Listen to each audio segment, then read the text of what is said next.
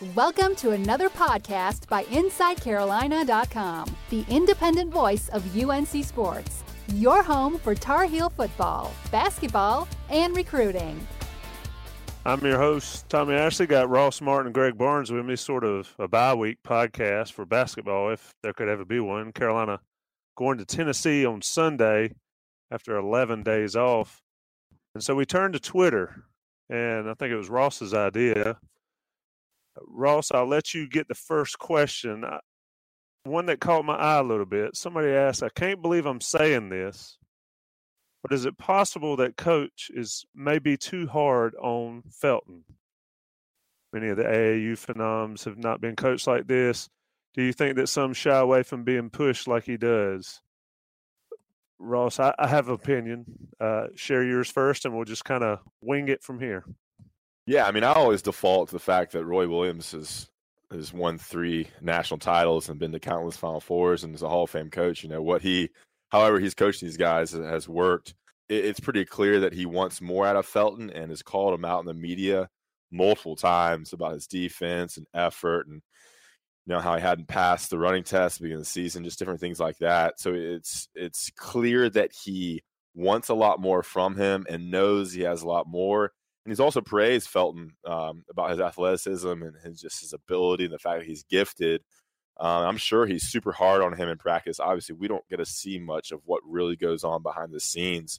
But you can tell it's kind of like, you know, his project because he knows how good Felton is. So, I mean, if I was a UNC fan, you know, I'd want Roy to push him as hard as he can. And I don't think anything's going to really break Felton. You know, he's got an uncle in his ear. He's got, you know, a family that's kind of gone through Roy Williams' coaching. So I don't think there's anything really wrong with happening there. I would like Roy to give him a little more freedom and to let him make some mistakes out there and to give him some extended time at point guard, because I think that's the key, is just getting comfortable with the ball in your hands, running the offense for extended minutes.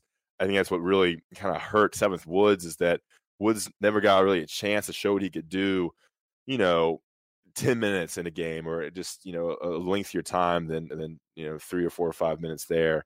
So I would like to see him get more time running the offense and just see what he can do, knowing he's not going to get pulled out for mistakes. And obviously playing at the point guard spot with Barry at 2, I think would be a very intriguing lineup as we see that more and more, I think, as the season rolls on. Greg, something that I think about when this question comes up, and Ross, you made some great points there at the end about letting him play and just see what happens. And this is the time of year to do it. But I think of guys that used to talk about how Matt Doherty certainly knew how to break people down. And I'm not calling out Coach Doherty, but this is just what folks said. He was very good at breaking players down. And I think you have to as a coach.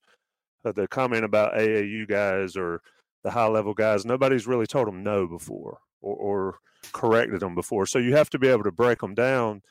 Doherty struggled with that. A lot of coaches struggle with being able to build them back up. I think Roy Williams, Greg, to Ross's point, his track record speaks that he certainly knows how to build these guys back up. And I think Felton's just 10 games into a process that, you know, could it be a one-and-done season? I guess it could. I tend to doubt it. But, you know, a 2-year process at least. Your thoughts? Yeah, well, I think Ross made a lot of good points, but let me say this. Think about all the best players to play any sport, right? Tom Brady, Kobe Bryant, Michael Jordan, LeBron James, focusing on kind of the basketball side of things. How many of those guys weren't incredibly driven, more so than anybody else that they play with? They may have more talent than everybody, but nobody was going to outwork Michael Jordan in his prime. And so in terms of kind of the Twitter question, is he pushing him too hard? If you're going to push a kid hard and he quits and he wants to transfer because you're too hard on him, leave, get out, because you're not going to be one of the best players of all time. If that's what your goal is, you're not going to be an elite player. There are plenty of guys who have a ton of talent, but if they're not able to harness that and push themselves, they're not going to amount to anything. We've seen that happen so many times before. I mean, even in the ACC, guys who come in with incredible pedigree, they go to the NBA and you don't ever hear from them again. And so I think at this level, especially the ACC level, if guys are getting worried about being pushed too hard, that's more of a reflection of them, not Roy Williams. Now, one thing to kind of build off of what Ross said, because I think his points are spot on. But Roy Williams has done a fantastic job over his career molding players. And I actually wrote about this last week after the Western Carolina game when Felton had that good outing. But you never heard Roy criticize Tyler Hansbrough or Marcus Page, ever. He always praised them. You rarely heard him praise Bryce Johnson and Danny Green. Now, in their senior years, when they had finally played up to this level he thought they could play at, you started to hear a little bit more, but he'd always throw in a joke, kind of picking at them. And then a lot of players are kind of in between. And so what that tells you is, Marcus and Tyler, they didn't need to worry about what people said about them. They had the work ethic in them to push themselves. Danny Green and Bryce Johnson, on the other hand, if they started hearing good things in their ears about themselves, well, they may take that as, hey, I've arrived, and slacked off. And so Roy has proven over his 30 years that he can push the right buttons. And so I think that's necessary. And talking with Felton about it, I asked him some pointed questions about Roy, being critical of him and those types of things. And he said, I knew coming in because of what Raymond had said that he was going to be very tough on me. And he talked about how he's still thinking a lot because he doesn't want to have to look over there and see Roy all ticked off at him. And so there's still a lot of this learning process and trying to make sure he's doing everything right. But at the end of the day, that is only going to drive him to be a better player. And Roy knows how talented he is. Roy wouldn't tell us that he's as gifted as he is and that he has more potential than Raymond if he didn't think that. There's a little bit of hyperbole in some things Roy says, but for the most part, he's pretty honest. And so, no, I don't think he's been too hard on Felton. And I think the fact that Roy has talked about Felton the way he has really speaks to the potential that kid has. And with Seventh Woods out, I mean, obviously Felton's going to be the number 2 point guard, and we'll get a lot more time, I guess, in the next 4 or 5 weeks as Woods is out with a broken foot, and that's going to be perfect for him. He'll get more of a shot to run the offense, and we've seen flashes of that talent, and it is on a next level in terms of what he sees on the court and kind of his offense ability and his slashing on the court. You can tell he has the kind of that, a little bit of, I don't know what you want to call it, but maybe street ball, kind of willy-nilly style of play that doesn't fit what UNC does. You kind of see that he's freelanced a lot during his career in high school, and that worked for him. And he was just able to use his natural ability to get past players and make plays. Obviously, that doesn't work as well in college. So, bringing that in and then using your skill when it's appropriate within the offense is going to be the key for him, and he'll learn that. And obviously, it's great that he has, is behind Barry, who's definitely understands what needs to happen for a starting point guard. That's been great for him because I think it's pretty undisputed that with this whole season, Jalik is going to be the starter next year for UNC at point guard, especially considering the time that Woods is missing now.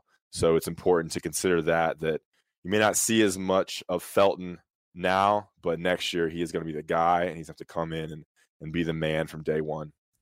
Yeah, and stay on this point a little bit, and I'll date myself. When I was at Carolina, they had the Fab Five class that came in with Montrose, Sullivan, and those guys, and Brian Reese and Phelps and Clifford Rozier. And Rozier left, and while he was, what was it, Metro Conference back then, Greg, for Louisville, Metro Conference Player of the Year maybe a couple times, you saw where the rest of them are. They got the national championship and all. And then I think about, other players that have not been receptive to the pushing. And then you look at, and while it was Dean Smith, you look at somebody like Shammond Williams, who wasn't the most talented guy in the world, was not good at all as a freshman. Donald Williams, same way. And then they were molded like Coach Smith and now Coach Williams does with Jalik Felton, or is trying to do with Jalik Felton. I just think it's a process. And I agree with what Greg said. If you don't like it, leave. Because especially a guy like Felton knew exactly what he was getting into, and I think it'll pay off for him in the end. Let's switch gears, and I'm going to throw it to you guys and let y'all ask questions, but I'm going to steal another one. Best big man or the most impressive of the big men thus far this year. Greg, I'll start with you. Freshman big men, right? Freshman big men, yes. Non-Luke May answers here on this podcast. I think it's got to be Sterling Manley. Garrison Brooks is pretty much what we thought he would be, a solid option that still has a long way to go, but he's been pretty effective for North Carolina. Not great, but solid. But I didn't think Manley would be ready to contribute at the level that he has been thus far. Even watching him in the first practice that we got to see back in, I guess, in early October, even then you're like, this guy has a long way to go, and he has come a long way. So I think you have to give him a lot of props for making the strides that he's made. None of these guys are quite where they need to be defensively. That's a big concern for Roy Williams. But Manley, I think, is the guy that has impressed me more than anybody. Yeah, I can't really disagree with that. Do you have some follow up there, Tommy? Well, what I was going to say, Ross, just to kind of twist it, because I agree it's Manley as well, but do you think Roy Williams, and I think we talked about this last week maybe going into the Western game, but do you think Roy Williams had any doubt or any concern or any belief that he would be getting 15 to 18 points and 10 to 12 rebounds out of those three guys combined? I would think that if I'm Roy Williams, I'm just tickled to death that that's the case thus far, Ross. Yeah, I mean, I think those numbers were kind of expected. Just the fact that Brooks was gonna start and had to play. When you're in there for 25 minutes or so, you're gonna get those rebounds and points. But I think he has to be super impressed with just how Sterling looks so far, and the fact that he can kind of be that kind of just split time with Brooks pretty much. So they kind of have a dual rotation there. I mean, Manley, I thought he was going to be behind Huffman because I just heard the stories of the broken legs and just the rankings and just how far behind he was in terms of development and just overlooked during his recruitment. But, I mean, we've talked about this, so I don't want to repeat it. But, I mean, he's huge. He's long. He seems comfortable. And like Greg said, the defense is a concern. I read Evan Cronus's recap of Roy Williams Live from Monday night, and it seemed that Roy has legitimate fears about UNC's interior defense, and much of that has to do with the freshmen inside, and the fact that they got torched by Michigan State, and that's going to be a concern moving forward because it's a different monster in the ACC, and that is right around the corner there. But, I mean, I think Roy has to be pretty excited about the future of these three guys, and that I think a lot of people maybe thought that they were wasting scholarships on Manley or maybe Huffman just because maybe he'll reach in the recruiting process with what UNC had to do during that time in recruiting just to get some bodies on. But I think they've got a solid 4-year, long-term prospects that have the right attitude and right personality to fit in.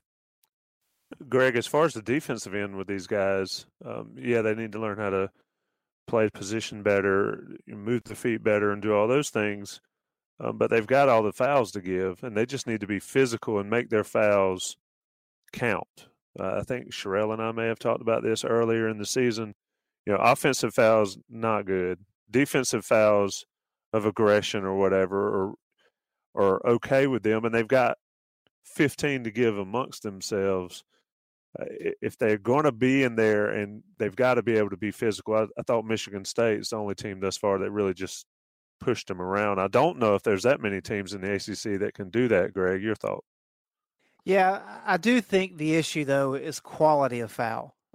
Because I agree when you've got three guys and that many fouls, that helps. But really pay attention these next couple of games to how those guys defend on the block. Because so many times this year, one of those guys will be defending somebody who receives an entry pass, and they'll make one quick move, and then it's an easy score. And there's just been a number of games where you're like, whoa, that shouldn't be that easy. And so I think that's really the concern is they have to develop, instinctually quite a bit to be effective. It's one thing if you kind of get beat or somebody makes a good move on you and you're a little bit out of position and you foul to prevent the basket, put them on the free throw line. That's how you want to use those 15 fouls.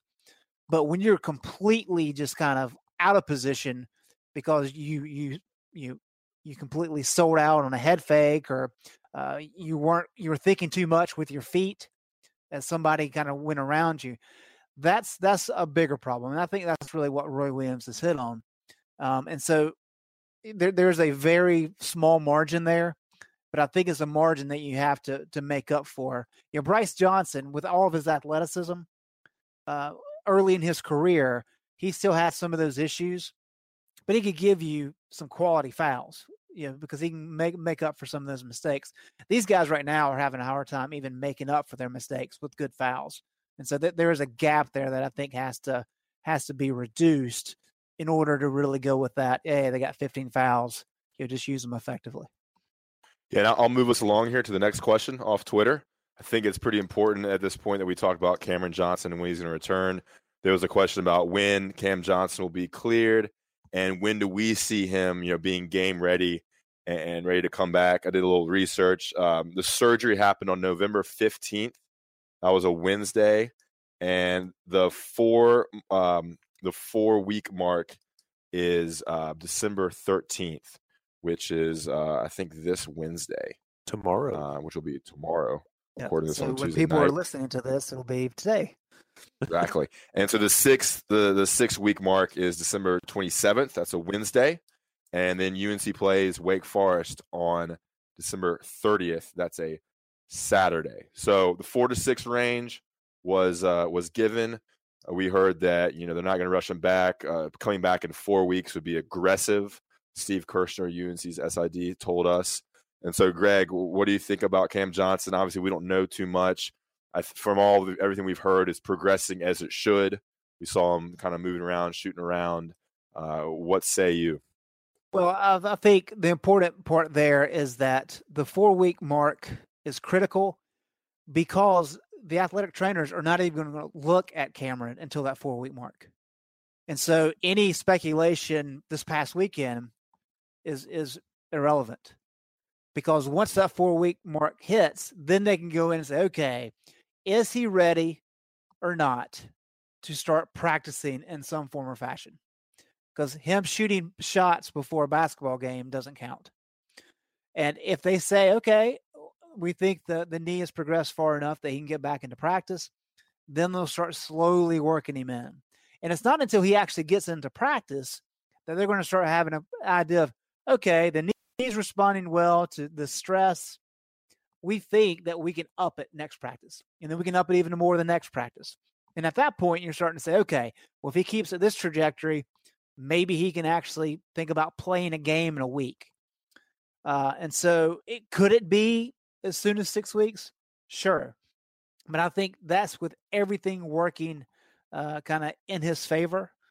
And like you said, Russ, I don't see them rushing him back. I kind of expected him, when this first happened, I kind of expected him to be back by that Wake Forest game. The fact that he had some swelling in that knee, I don't know how big of a deal that is. We know he didn't travel to Portland because he did have some swelling. They didn't want to get that more inflamed with the flight. And so we'll have to wait and see. But I think everybody needs to kind of just settle down and say, well, he's going to have to get through some practices first before we even have any kind of idea of how soon to expect him back. Ross, let me ask you this. Ross, let me ask this. Not only when he comes back, but how do you think they work him in? Because exactly. I think a lot of people say, oh, Carolina's got this great shooter sitting on the bench and he's going to be healthy and they're just going to plug him back in, and it doesn't really work that way. So how does Roy Williams manage that portion of it?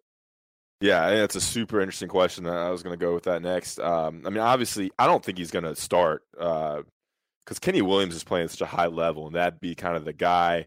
There's no way, Theo Pinson's coming out. So I think Cam Johnson starts on the bench and just kind of comes in for Kenny Williams or Theo Pinson in the lineup and relieves them and see what he can do and how he works in. Because this is a completely new system for him, and it's going to take, even though they've been in practices in the preseason working together, it's still going to take time for him to get comfortable and for his teammates to get comfortable, and just to see what he can do within the offense. It's going to be very interesting to see what happens.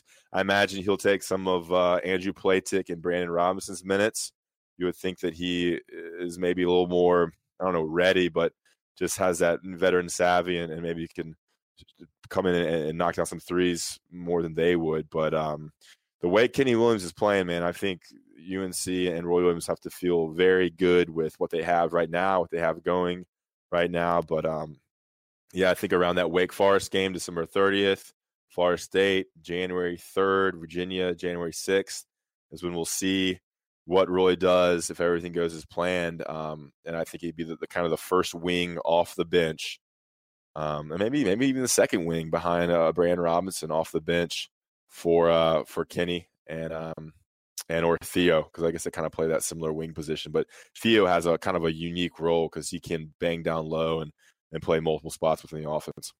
Yeah, Tommy, I think Ross hit the nail on the head there when he said that he's going to take minutes away from Playtech and Brandon Robinson. Given the way that Kenny Williams has played to start the year, I don't see any way that Cameron Johnson is going to take that starting spot, even if he comes in guns blazing. Maybe if he plays at just an incredibly high level, maybe by the end of February, Roy's hand may be forced. But just knowing how Roy has been and how loyal he is and how much he relies on Kenny being that defensive energy guy, I don't think he's taking that position. And then, like Ross said, Theo brings so much. He's the facilitator. He's really the court general for this team, given Joel Berry's role as more of a scoring point guard. I just don't see it. I think maybe if UNC has to go with the small lineup, if something happens with the bigs, they just stop progressing, then you can see him move into the starting lineup. But I think really what you're going to see is, instead of thinking about it so much as starters, think about it as Kenny, Cameron, and Theo are your key wing players, and all those guys are probably going to get an equal share of the minutes. Well, one thing I was going to say about Cam Johnson is that if he can come in and knock down 2 to 3 threes a game off the bench, that is what UNC needs, and that's what he can do and progress from there within the offense. That's going to be a huge jump, because then it's kind of unreal the options UNC has, considering how well Luke has played on the perimeter as a shooter, Kenny, Joel, and even guys like Playtick and Robinson. Just adding another shooter is going to open things up, and that's kind of what his role is going to be from the beginning, because we all know how much Roy loves Kenny and values that defense. You're listening to the Inside Carolina Radio Show. We'll be right back after these messages. Some brands offer you low finance, or cashback, or servicing. Renault don't do ors. We do ands. The Renault Kadjar with 1.91% APR and €1,000 cashback and 3 years servicing, saving you thousands. Renault, the brand with the ands. Visit your local Renault dealer. Finance is made under a hire purchase agreement. Terms and conditions apply. Deposit required. Subject to lending criteria. See Renault.ie. Jumping to the next questions here. These are some defensive questions, which is, I know, Greg's favorite topic to discuss and write on. One guy on Twitter said, if Roy's going to mix up what he does on defense, given the talent that they have right now in terms of just versatile players, is he going to move away from the man-to-man, move to some zone, just mix it up? Because he said he liked what, I guess, Dean Smith did back in the day with mixing up defenses. And to add to that question, another guy on Twitter posed the question of whether Roy would implement a full court press at times, with the kind of the same idea, having Theo, Joel, Kenny, Jalik Felton, and Luke Mann, kind of all those athletes on the court at the same time, if UNC would move to the full court press more than they usually do. I know they do that run and jump kind of half court deal, but what do you think there, Greg, with kind of more athletes on the court and how UNC can be more versatile in defense this season? Yeah, I actually spoke with Roy Williams, I don't know, maybe a month or so ago. I sat down with him in his office for a good half hour or so. We actually talked about this very topic, and was really kind of poking and prodding about the differences between him and Dean Smith. And as the Twitter, how do you say, the Twitter follower? Twitterer. Twitterer. Okay. Got to be careful there. Right. How, and it's actually Ed Page. I'll just call him Ed. How's that? As Ed pointed out, Dean Smith was known for his ability to mix and match defenses. And it did. It kept opposing teams kind of on their heels a little bit. And he really used that throughout his career very, very well. Roy Williams does not do that. Roy Williams is going to play man-to-man. And some people kind of get frustrated with that. We see a little bit of zone from every now and then, but he rarely stays in it long. It's so funny to me how, some teams will be lighten them up from outside. He'll switch to a zone, come down the court. The team will knock down another three, and he's out of it. And after the game, he'll be like, "Look, we switched to it one time. They hit a three, so there's no reason to even play it." But you kind of have to understand what Roy wants to do. The reason that Roy likes man-to-man so much, besides the fact that he knows how to coach it, is that he is such a big rebounding guy that man-to-man works very well when you stress rebounding the way he does, because you know who your guy is. There's no question about it. One of the problems that he said that he's had in the past with zone, for example, is that you don't exactly have one guy you're responsible for.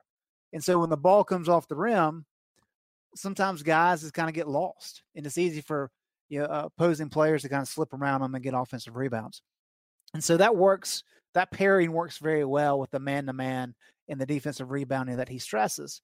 But he uses that half-court trap quite a bit. We've seen that a lot. He likes the three-quarter length trap as well. And so we may see some of that. We've seen a little bit of it this year, but depending on how well the guys play in terms of getting back, once the team breaks that trap, that kind of determines how much he's willing to use it. But with the amount of athletes that he has on the perimeter, and their ability to go small with Theo at the 4 and Luke or whoever at the 5, that does provide some more options. We actually saw a little bit of the zone at the end of the Western Carolina game, although Roy kind of joked that you couldn't really tell what defense they were in because some of the guys were out of position in it. But man-to-man is what you're going to see regardless of what type of athletes he has on the team. That's what he's always done. That's probably what he will always do. But outside of adding a couple of traps, I don't think you're going to see a whole lot of mixing and matching like Dean used to do. I think the advantage of man, especially with this team, is that it gives a freshman kind of like, this is your man. You don't have to worry about zone and where to be, because that can be kind of confusing for a freshman, especially with the concerns that UNC already has down low with their new players. It's kind of clear what your role is in a man-to-man defense. And also, I like man-to-man from just playing the game a little bit. I never played football, but I played a little basketball, and it challenges you. You have to guard your guy, and it's kind of a one-on-one deal, and it's mano a mano, and that's kind of makes you, I guess, more responsible for what your guy is doing. If he scores on you, he knocks down a bucket, it's on you. So I think that kind of inspires more of a gritty defensive approach that I think coaches like. And if you don't, practice a lot of zone, then a team can come in and just light you up. This isn't rec league. This is a team. These are teams they're playing who can find the pockets in the zone and run a little offense. And if you're out of place, it's an easy bucket from various places on the court. So I think that's a concern, obviously, with running zone, because a team like Syracuse, practices that extending zone that they run, and obviously UNC practices more zone, so practices more man-to-man. So that's what I think on that topic. Well, you look at Syracuse. Was it last year or year before last, Greg? Up there, they play their zone, their matchup zone. They weren't as long as they usually are when they play it, and I think they put, either Meeks or Hicks at the high post and the other one down low, and just Carolina just wore it out. So even teams that practice it all the time, that can be a problem. And also, get your comments on. People think, you can just go out and play 40 minutes of hell, full court press and all that stuff. When you have bigs that aren't as experienced, and you don't really have a true glass cleaner or a true shot blocker at the back of that full court press, then you open yourself up. No matter how good you are up top, say with Barry or Kenny Williams, you open yourself up to two passes, and then there's a break, and you've got 3 on 2 big men or 2 on 1, and one of the freshmen big are going to have to make a decision. So, Greg, to your point, I think Williams' ability to mix it up, the run and jump and those type traps, is what makes Carolina's defense unique as opposed to all these other teams that might run, straight man or variations of that. Yeah, and I think that the other thing too is we kind of give Roy a hard time about, and he kind of brings it on himself, but kind of being antiquated a little bit, and maybe not being as tech savvy and advanced metric savvy as maybe he should be. But Dean Smith was the guy that did the points per possession deal, and Roy Williams understands the stats of that. And a lot of people get frustrated with his whole concept of, look, we're going to take the best shot available, and best shot meaning typically the closest shot to the rim. If you can take layups every single time, he wants you to do that. And inversely, he would much rather give a team a 3-point shot than a shot at the rim. And so that factors into a lot of these decisions. And he doesn't want to get so cute with all these different defensive sets and having to run full court traps and all these kind of things, because he doesn't need to do that. Because if you just play your base man-to-man defense and you play it well, you can really do a good job of limiting a lot of those shots inside the paint, which is what he wants to do. Which is why so many of these teams that he's had that have been successful, dominate the glass. They outscore their opponents in the paint by 20 to 30 points, because he's taking the easy shot and he's taking away the easy shot for his opponent. And that's what it comes down to. So we can talk about schematics and strategy and all these kind of things, but that is the bare bones of what Roy Williams wants to do. And clearly it's worked well for him. Greg, I'm going to give you the opportunity to take the floor. Ross has had it. I've had it. So you bring the questions, and either myself or definitely Ross will bring the answers.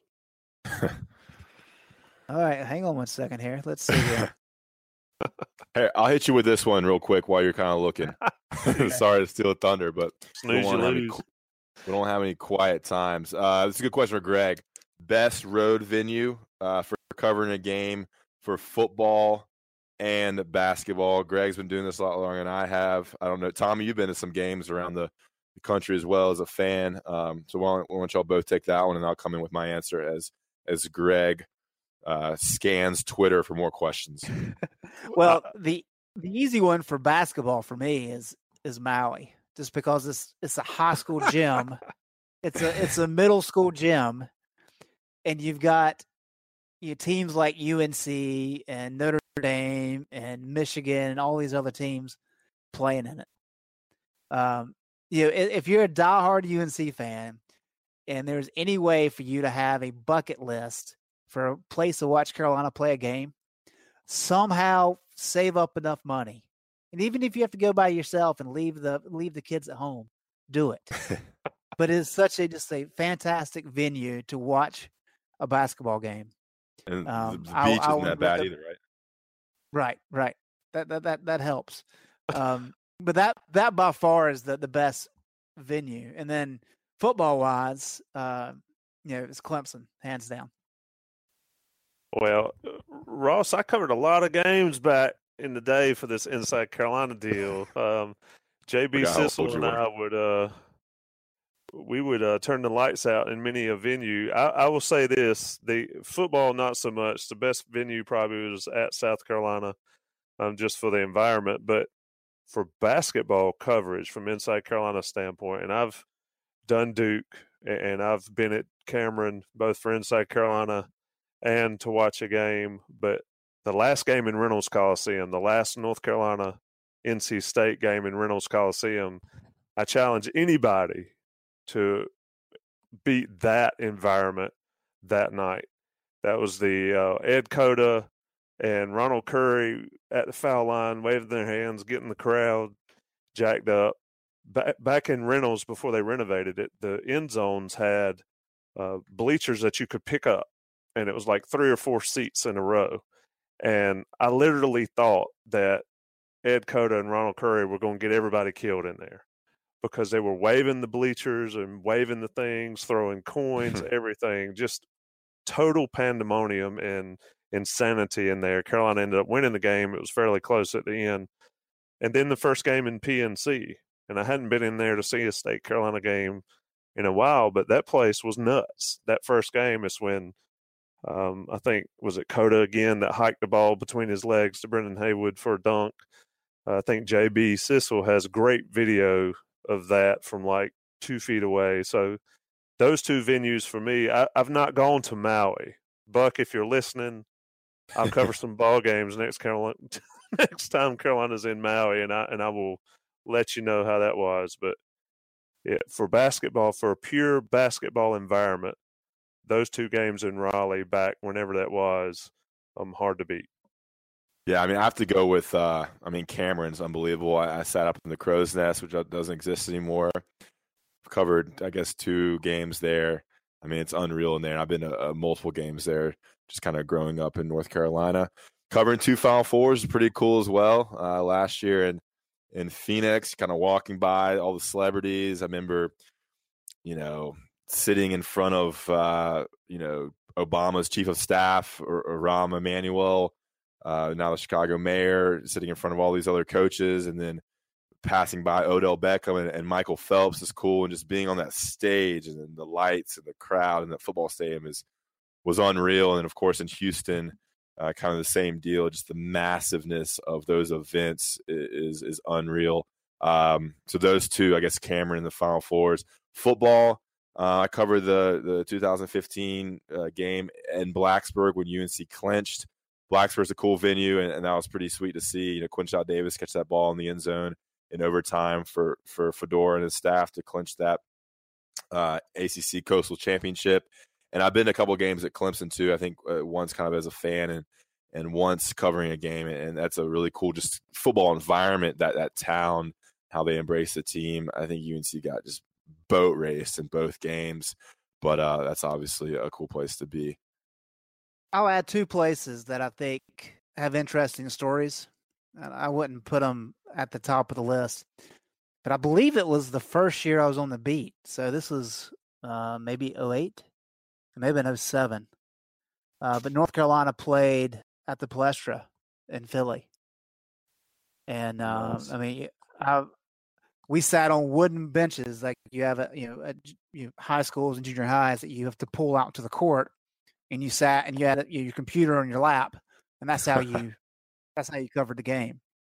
That place has been around forever, so that was a pretty neat experience. The locker rooms were size of a closet, and so that was pretty interesting. And then the other place. And the reason I think of it is because North Carolina is playing in the Las Vegas Invitational again next year. But a number of years ago, they played UNLV.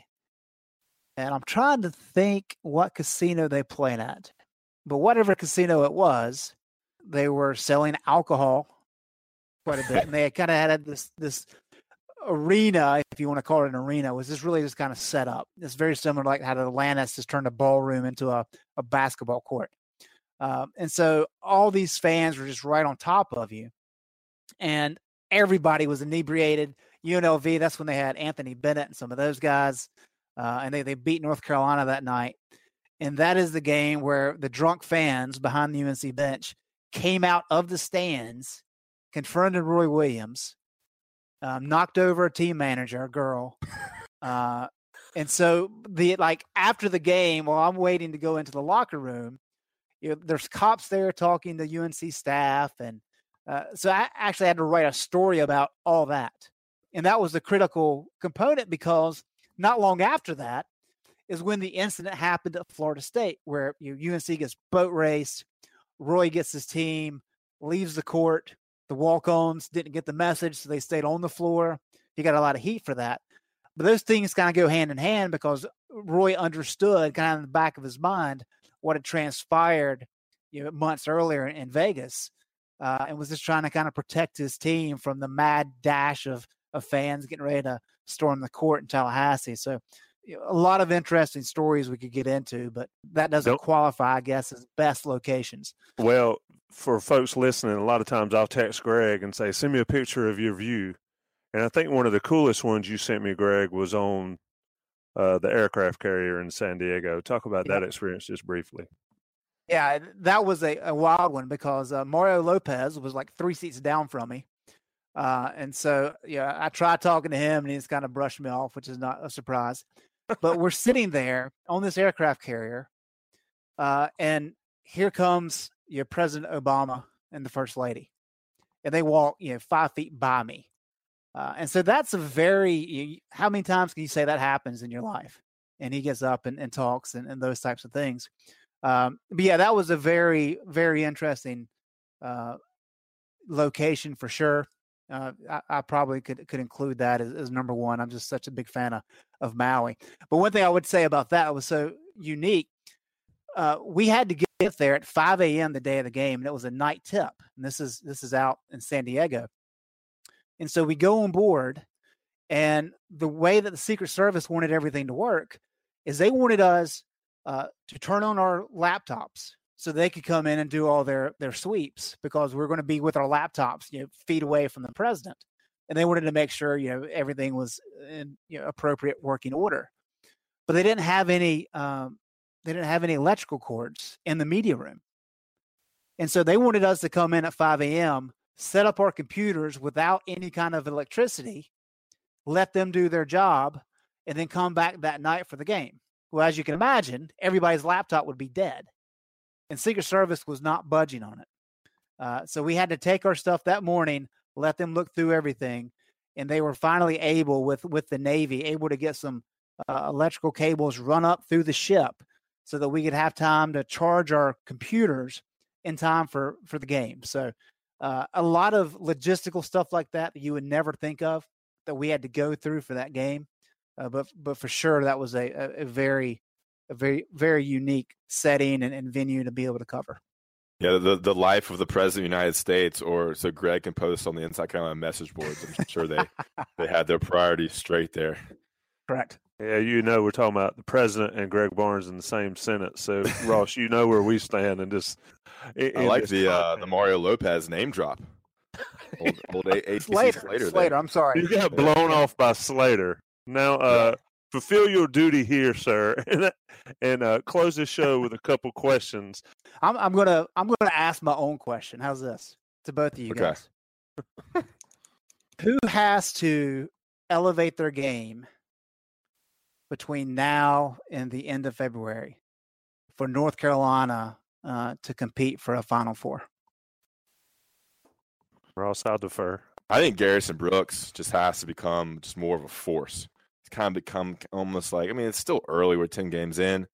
He's kind of become a forgotten guy. I think UNC needs him to be a rebounding force or a defensive force or something more than just a guy, because they're going to get exposed defensively or on the boards or just not have the firepower down low because some shots aren't dropping from the outside.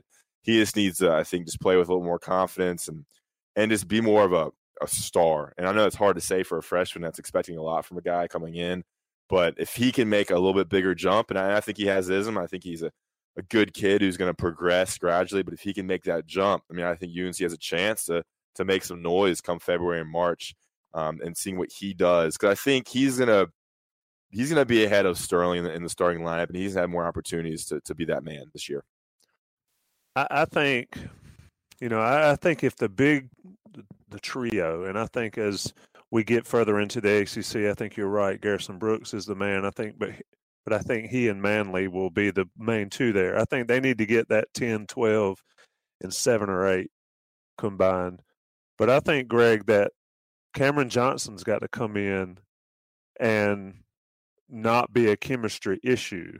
And I'm not saying that he would be that intentionally or do anything to be that, but it's just tough to blend somebody in. I think for North Carolina to be as good as they need to be to advance to another Final Four, I think somehow, some way, Roy Williams has got to blend Cameron Johnson into this mix, get him playing at a high level, and keep Kenny Williams at a high level. I think Pinson's going to be fine, but I think that Carolina will need both of those guys at a high level because of the big men issues. I don't think that any of the three, Garrison Brooks included, are going to be one as one there. I don't think any of them individually will step up and make up for what Cameron Johnson can provide if he's at a high level come February, March. Yep, I agree with both of those. Now, I would add that I think Joe Barry needs to arrive. He's shooting 36% from the floor. He's had some big games. Did not play well against Michigan State. He's had a fantastic assist turnover ratio, about 3-1. So he's doing a lot of the things that he has done before. He's a great leader. But I think for North Carolina to be able to win some of these tough games coming up, he's got to lead by scoring the ball efficiently. And if he starts shooting the ball better, and Cameron Johnson does what you're talking about, Tommy, and Garrison Brooks or even Manley comes along, like Ross is saying, all of a sudden this team goes from a Sweet 16 type team to a team that can contend for a Final Four. A lot to play out, of course, only 10 games in, but it's been a fun season to cover thus far. It has, guys. I appreciate y'all taking the time to do this long podcast. I'm not going to edit it other than add an intro and an exit. But Ross, Greg, I know you guys have been busy. This week's a little bit less so, but I know the games pick up here starting on Sunday and into the holidays, guys. We'll talk next week. Thanks, All Tommy. right, see you, Tommy. Thanks for listening to InsideCarolina.com, the independent voice of UNC Sports, your home for Tar Heel football, basketball, and recruiting.